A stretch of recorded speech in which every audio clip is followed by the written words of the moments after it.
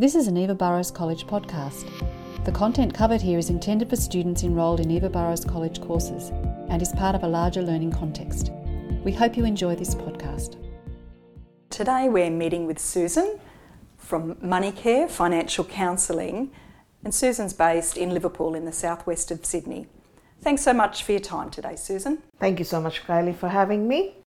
Let's start by talking about your current role and how long you've worked in the financial counselling sector. It's been 3 years, doesn't feel like 3 years, and I am an associate financial counsellor, looking forward to do my accreditation as soon as possible. Susan, I'm interested to know how you became a financial counsellor. So can you tell us a little bit about your background and what attracted you to the sector? I grew up in India and migrated to Australia in 2006 with my husband, who came as a student, and a 1-year-old.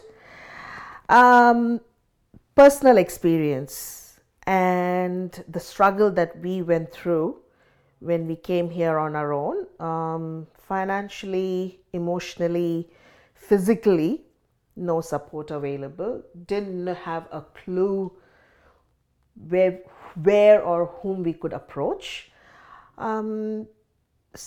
But just because I had to support my husband with his tuition fees, did various roles here, ended up doing my community in services diploma, volunteered with Salvation Army, saw this job, and I'm like, looks interesting, let's give it a go. And here I am after 3 years. That's a fascinating story. Thank you for sharing, Susan. I wondered, over the time that you've worked in this role, have you identified what you think are the critical skills and attributes required to be a successful financial counsellor? I have found that it's better to be pretty straight and honest with your clients. So rather than beating around the bush, because just before we started the interview, we were talking about, we are dealing with two sections of this sector, financial as well as counselor.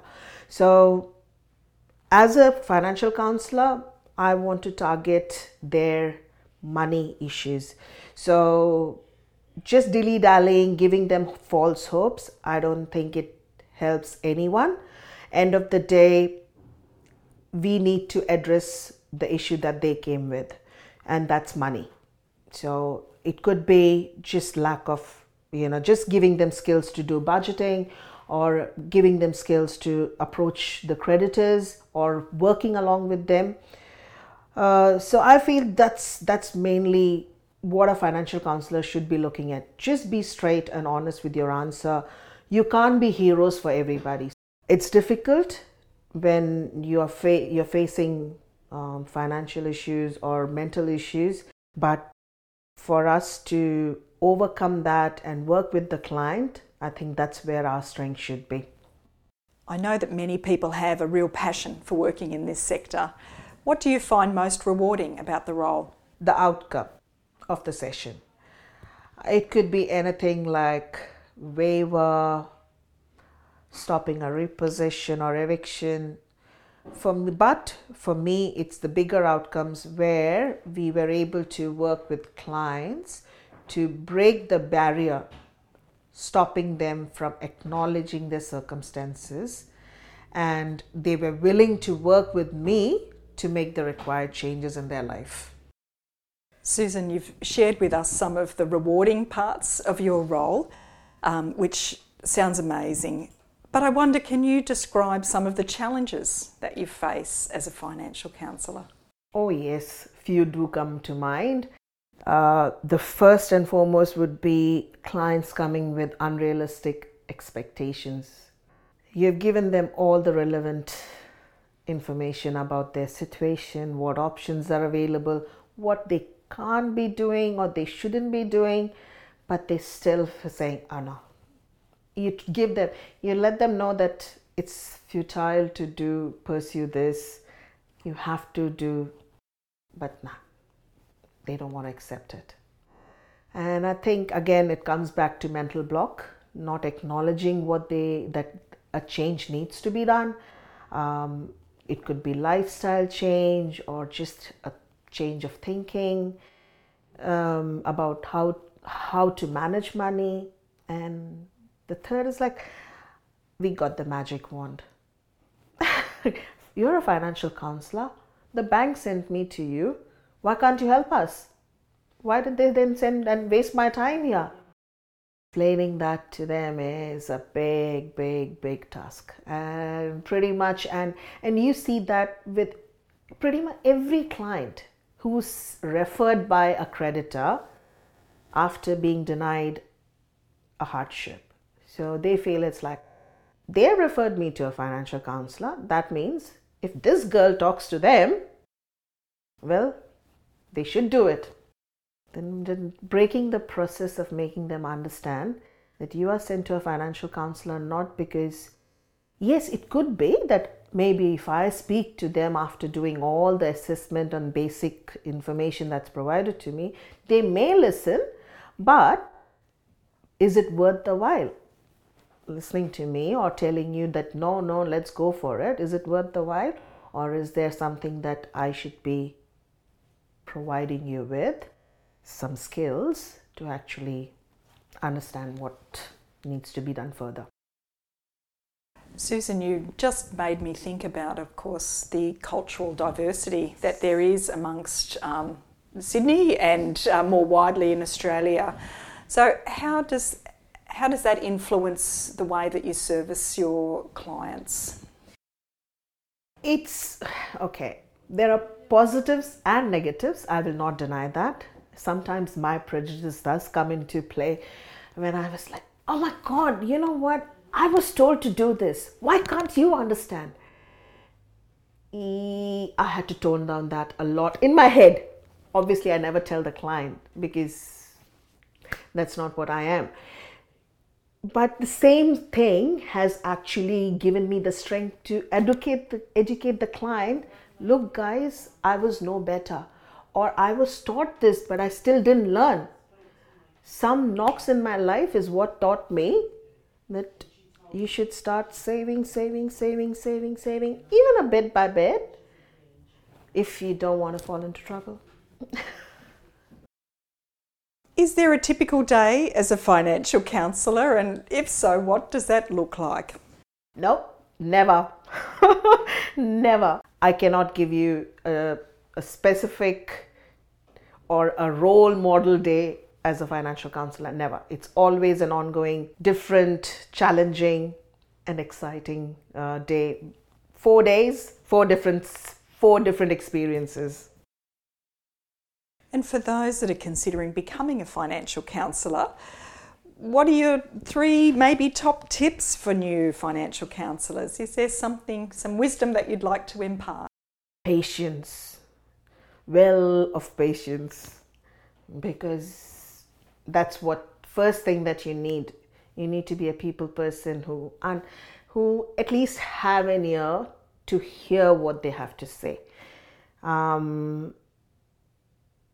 Because sometimes it could be that the client has come in, and that could be the turning point in the client is someone is listening to me and it's patient to listen to me. Second, this sector is always changing, so you should be ready to learn.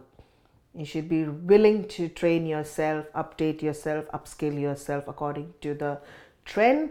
Otherwise, you become obsolete, because whatever options, yes, certain options are given to you, certain policies and procedures are dictated to you, but with the blink of an eye, everything can change, and whatever you told the client could actually come back and bite them in the wrong way.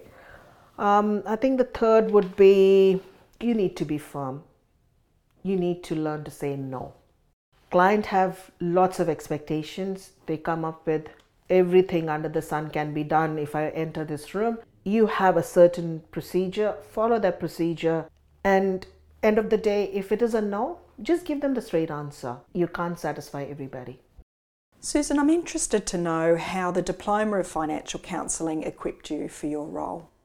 obviously it did play an important role in my work, because like I told you, I never knew about financial counseling. So getting some information about it, and diploma was the start. So when Manike said, "Oh, we'll train you," perfect. I said, let's start it, and joined.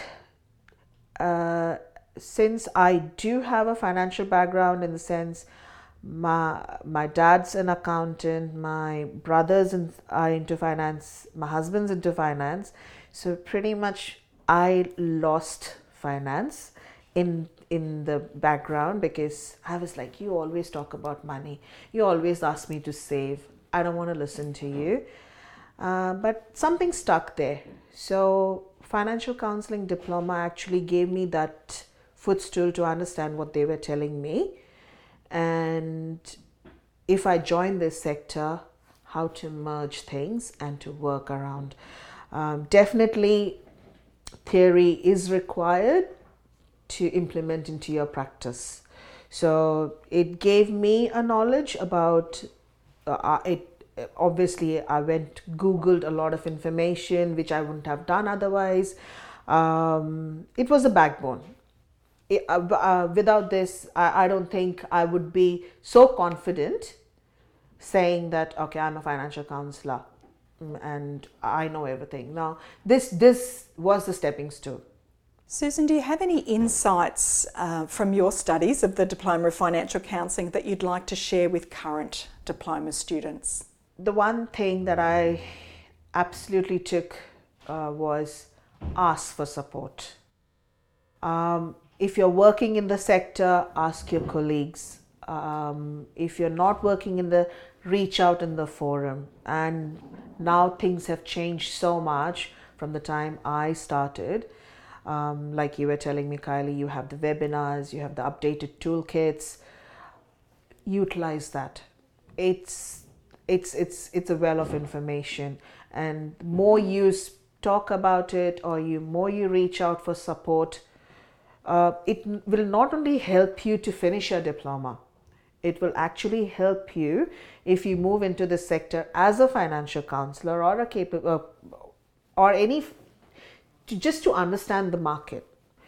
It gives you the insight. So I think my biggest strength was while I was studying, I was working, and I had very experienced financial counselors working with me. So I never felt like I shouldn't be asking questions. So I told them, listen guys, you may think me as stupid, I don't care, but I'm going to ask you stupid questions because I'm new to this sector. You guys have been here. I'm studying. Help me out. So that's what. Shout out if you need help. Always there. It's a pleasure.